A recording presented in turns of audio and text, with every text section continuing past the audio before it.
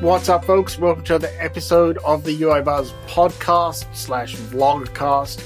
Again, if you're watching this on YouTube or, on listening to the podcast, I will include the link to the other one in the show notes.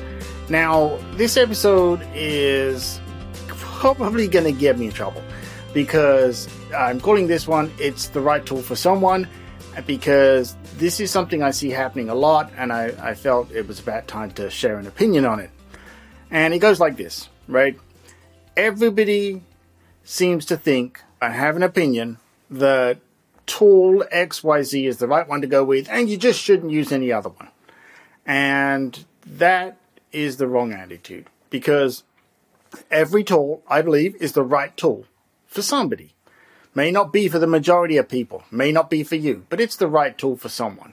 Now, I base this on the fact that, I always see people asking, and they come to my live streams and everything else, and other people's live streams, and they ask, hey, I want to get into development. What's the best tool for XYZ, right?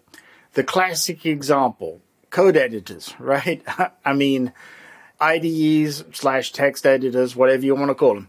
My gosh, there's no end of choices, and there's no end of people saying that this is the right one, this is the best one because of whatever. And you're all wrong because that's the right one. And just quit that. Just get over it, right? Because what happens here is the next thing, the person who's looking for the advice sees all of this infighting. And the last thing we want to do is turn people away, right? If there are new people who want to get into development, for example, let's just say game development or whatever, web development, mobile development, that's fantastic. We should help them. We shouldn't get into infighting about why one tool is better than the other, and you should absolutely use this one and don't use that one. Because that's going to turn them away, it's going to turn them off, and it sends the wrong message that the development community is just going to be hostile about everything. And we know that's not true, right? There are fantastic amount of people out there in the development communities that just offer the best advice, right? They don't lay it down as a law. They just offer the advice and say, look, I think this one is good because of this. I don't like this one because of that.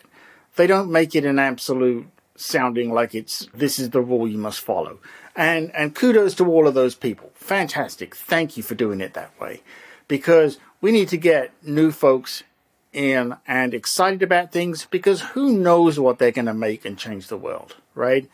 And wouldn't it be terrible if we turned someone away at the first step because they saw us all fighting about these tools, all very opinionated about tools, and they said, well, I don't want to get involved with any of that, and they walk away and we'll never know, right? We'll never see them change the world.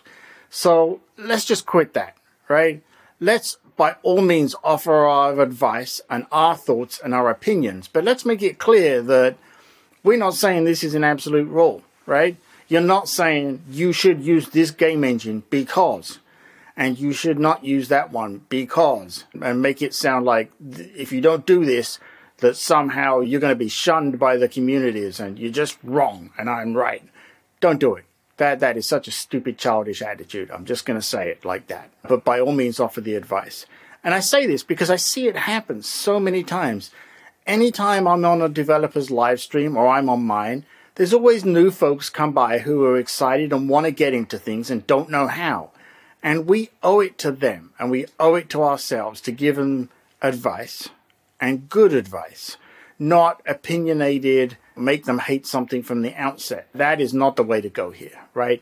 So that's where the title of this episode comes from. It's the right tool for someone, because my workflow is probably different than your workflow. So therefore, the tools that work for me are probably different than the tools that work for you. And we're both correct in our own little world. And that's the way to look at it. Neither of us are wrong, right? And don't go around making opinions sound like it has to be a right and wrong. That's just ridiculous. So I want to put that out there in this episode because I do see it come up a lot, and it's really been bothering me lately. I'm sure I'll take some flack for this, whatever, internet haters. Those are the people I'm talking about here, right? Those who just believe that they're absolutely right, no question, my advice to other people, listen to what they have to say. That's fine. But just remember that there's no one setting the rules here, right? You set your own rules. Go with that. So that's it for this episode. If this has been helpful or you have an opinion, I'm sure you do, leave a comment. You know what else to do, right? Like, follow, all the things. Tell your friends. I greatly appreciate it. Again, this is my opinion, right? There's nothing that says I'm right or wrong. That's just my opinion on this.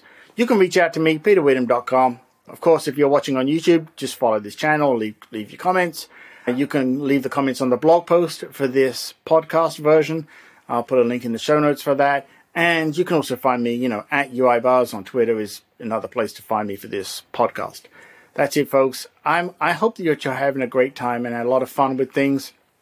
I'm playing with some new tools to find out what works for me. That's it. I will speak to you in the next episode.